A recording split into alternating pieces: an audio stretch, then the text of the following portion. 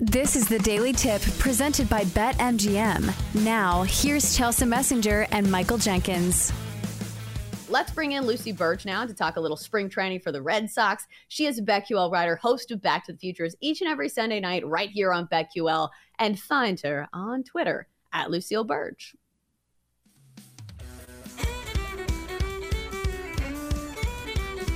Hard hit into right. Back at the wall. Tie game. Big Poppy. I'm so hyped right now. Anything's possible. Anything's possible. Ready. Blue 20. Blue 20. Hot. Griffin, let's go. Wait, Mr. Brady. Take your goddamn teddy bear with you. Perfect spiral. Do you like apples? Always Boston strong, it's Lucy Burdge. How do you like them apples? All right, Lucy. So I have heard that you are making the trek to Red Sox spring training down in Fort Myers. I was just there. I have lived in Fort Myers, know the area very well. Is this your first time going to a spring training game? Good morning. It is not. So we would go to spring training when I was young. And it was 2003, 2004, 2005. I think we went like a bunch of years in a row. And it was those pivotal years for the Red Sox where they almost won the World Series. Not almost won the World Series, but almost beat the Yankees. Then they won the World Series. And then it was the year after they won the World Series. And it was magical. Spring training is magical. And I cannot wait to be there once again. First time in like 20 years, though. And we would stay in Sarasota and Siesta Key. And now we're staying in Fort Myers. It is snowing outside in Boston right now. So I could not be more excited to be down in Florida 1 week from today.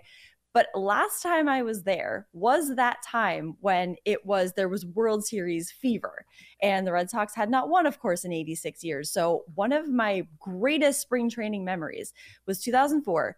Curt Schilling had joined the Red Sox, watching him for the first time walk out to the bullpen, and everybody just stopped. It was silence. And everyone's like, that's him. This is silence as everybody watched him because he was our savior. And that is how it turned out. But it was the spring training is, as a kid, it's absolutely magical because you have more access to the players. Autographs are readily available. Players will sign autographs for hours. I get so many autographs. I think I got Nomar's autograph right here. It's spring training in 2003 or 2004. Amazing time down there. So I can't wait. I don't know if this time I will be asking for autographs. That might be a little bit too much. Jaron Duran, can I have your autograph? No, I don't think that will be happening, but I will be. We're seeing Puerto Rico versus the Red Sox. So I am very excited to see that and just sit in the sun and for it to be warm, basically. So, Lucy, what do you think of baseball's new rules? I don't know if we discussed this, even though we did a show together last week. And I asked this because we saw that violation over the weekend, which I know you're aware of, between the Red Sox and Braves, where a game ended up in a tie because of a called strike on a Braves batter. So what is your thought on these new rules that we're seeing? Yeah, so that rule specifically I liked in that specific situation because it worked in the favor of the Red Sox. Yes. If it had not, then I don't know how I'd feel about it. But the automatic third strike is that is one that's going to take some getting used to. That one, I think it's fine. It all speeds up the game. So I like all of them. The pitch clock I am loving. I had very strong opinions on it at first because of the way it was presented to us as the viewers right there behind home plate was not appealing. Did not like that. The huge clock was not a fan. And I was very worried that was how it would be for every single game going forward. And it's not. They smartly put it up in the score bug, and I think that's the great way to go about it because you're not looking at the clock the whole time. But other than that, as a function, as a concept, as an implementation, the pitch clock is fantastic. These games going 2.5 hours, it's almost, though, too fast because you look up at the TV and it's the bottom of the sixth already and you're an hour and a half in and you're like, wait a minute, what just happened? That is bizarre. So like the game yesterday that went 2 hours and 4 minutes, that's a little too fast. If you are going to the ballpark and you are driving to the ballpark and you're parking and you got to get in and do all the process of getting to a game, getting to your seats, getting food, getting drinks, getting all of that, the game's going to be over by the time you're done. There's almost not enough time to do all of that. I think about the lines you wait in to get food, and you miss like an inning, a half an inning to an inning sometimes. So now it's like 2 innings you miss.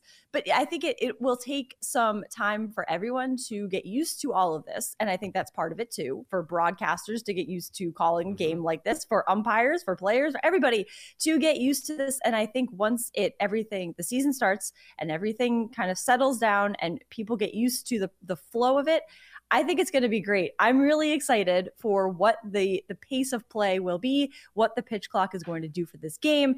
The automatic third strike thing, that will take some getting used to, I think, more than anything. The bigger bases, I honestly haven't really noticed a difference yet. And I think we will as the season starts. But that one, I really just, it's fine. Like that's fine. I have no real strong opinion on that because it's fine so far. But pitch clock, I am loving this. Yeah, are you going to run the bases after the game with all the little kids? Say, I want to test out these new bases. But yeah, I think you're the only person who has argued the problem with maybe these games being too fast. Like, I think you're, the only person there. But free tip, they stopped selling alcohol during the 7th inning stretch. So make sure you get your beer before the 7th inning stretch. But who are you most excited to see in spring training this year for the Red Sox? Well, I am excited to see Kike Hernandez because it has been said that he does not have the resume to be a leader, which of course is ridiculous. And so now I think this team, they make little references to that comment. A reporter asked Alex Cora, it was Heimblum, if Kike Hernandez has the resume to be a leader, which of course is a terrible question because Kike Hernandez does not have to go to 4 All-Star games to be a leader. The question was framed as, well, Xander Bogaerts has he's a multi-time All-Star. He's so many things that he's accomplished, but he was a leader. But can you be a leader if you still haven't done that? Of course you can, because being a leader is about attitude and about how you interact with the team and how you inspire the team. And Kike Hernandez does that. So what happened yesterday was Alex Verdugo and Jan Duran are representing Mexico in the World Baseball Classic. Alex Cora had them do a presentation on Mexico with a mariachi band, with a poster board presentation of Mexico with facts about Mexico. And apparently Alex Verdugo spent hours on this after the game on Sunday. Hours. So they are dedicated to the team. The cohesion is amazing. The team chemistry, amazing. When you see the photos that the Red Sox posted of this presentation, of the team watching this presentation, they're all in. Kike Hernandez being one of them. Rafael Devers being another. Another thing, the mic'd up sound. I know we talked about this on Friday, but the mic'd up sound of Rafael Devers, I still go back to and say this team has so much chemistry that they can, I'm going to say, they will not finish last in their division. They will not finish last in the AL East. They will set the bar high. I'm going to wait to see it. This is a playoff team.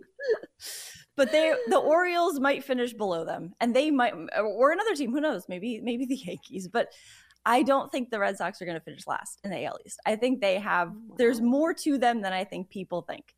And I think this team is going to surprise many, many people this season.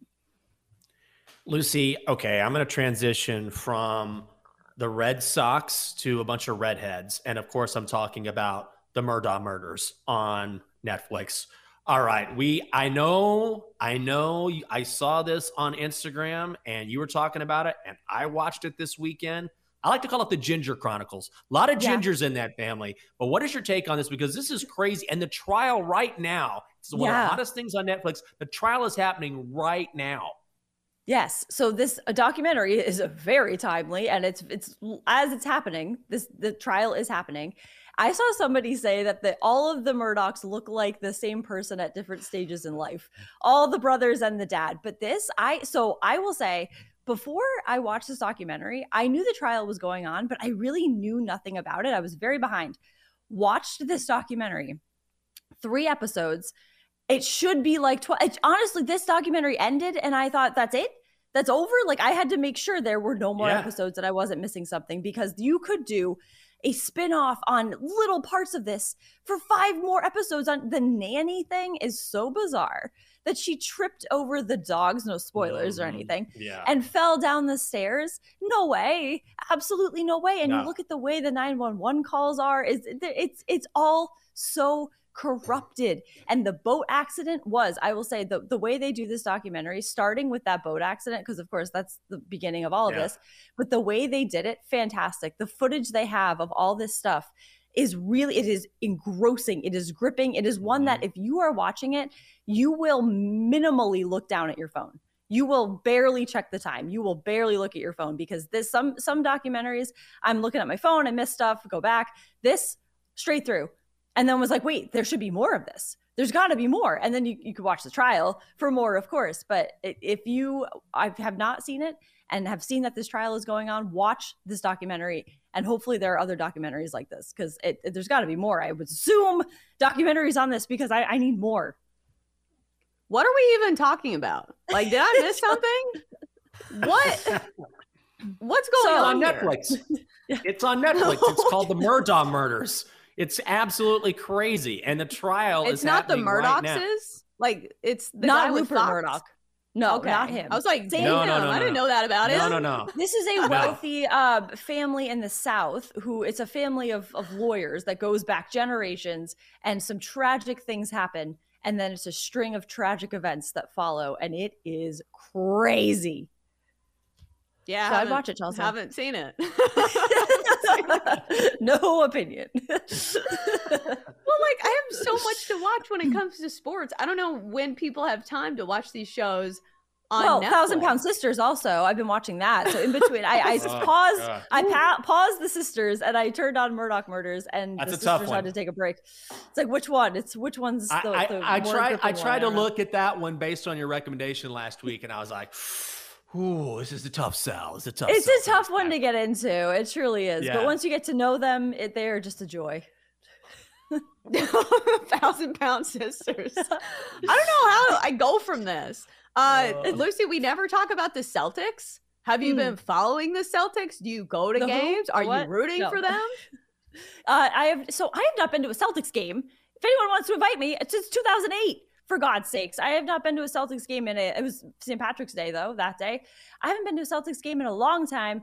However, I am very excited with this Celtics team. I am excited by the prospect of what they're going to do this season. They did lose last night, which was not fun.